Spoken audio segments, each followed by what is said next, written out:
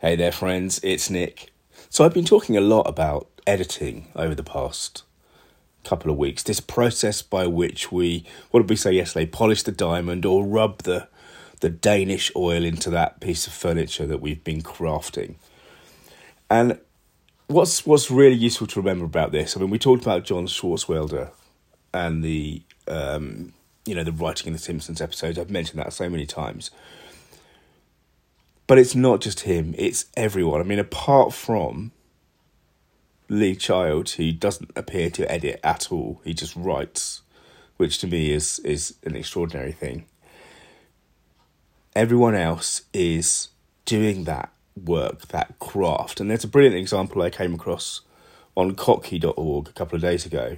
And we're talking here about Tolkien and the Lord of the Rings saga. By the way, if I've mentioned Kottke before, but if you're looking for someone who for decades has been curating the web and finding interesting things, go to Kottke.org, Kottke.org.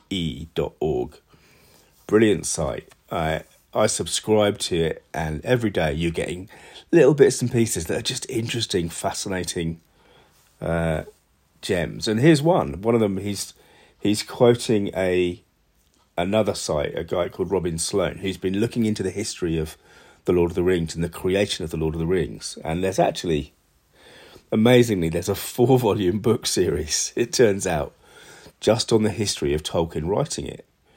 And one of the things that's extraordinary that comes through, if we're talking about editing, about not just the words, but the ideas, is that in the original drafts, in the early drafts of Lord of the Rings, there was no one ring. All that stuff at the start about, one ring to rule them all, one ring to bind them, one ring to bring them all in the darkness, bind them. That wasn't true. In the early drafts of Lord of the Rings, there were apparently thousands of rings. They made people invisible, and eventually they sucked their souls, but they were more like kind of, what would you say, hand grenades.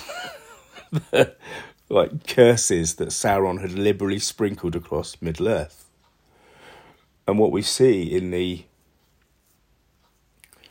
process of writing the story is Tolkien chipping away at this simple, beautiful idea that there's one of these things that makes it more and more special, makes the journey that Frodo takes to Mount Doom to destroy the ring. He goes to Mordor.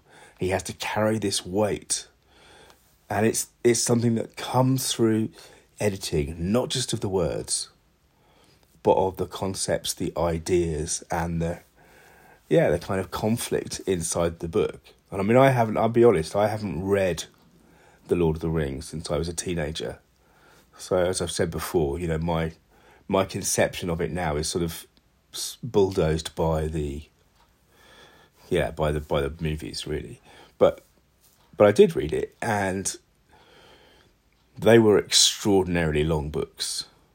And I know from other reading I've done that Tolkien was one of these guys who would kind of write a draft, and then, however far he got, if he wasn't happy, he would stop, and then he would just start again from scratch. I mean, it was an extraordinary process, because in those days, of course, we're writing on typewriters. And, there's no delete key, to put it that way. So, anyway, I just thought this extraordinary, that what seems to be the core idea of one of the greatest stories, arguably one of the greatest stories ever told, is something that didn't appear until a lot later in the process. And it reminds us that editing is not just about words. It's about the story. And it's one of the things we do when we're telling stories that mean business. We tell the version that works best.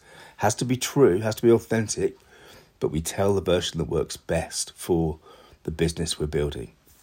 Okay, thanks for listening. If you want to dig deeper into the way that you can tell a better story, search online for story.business. Bye now.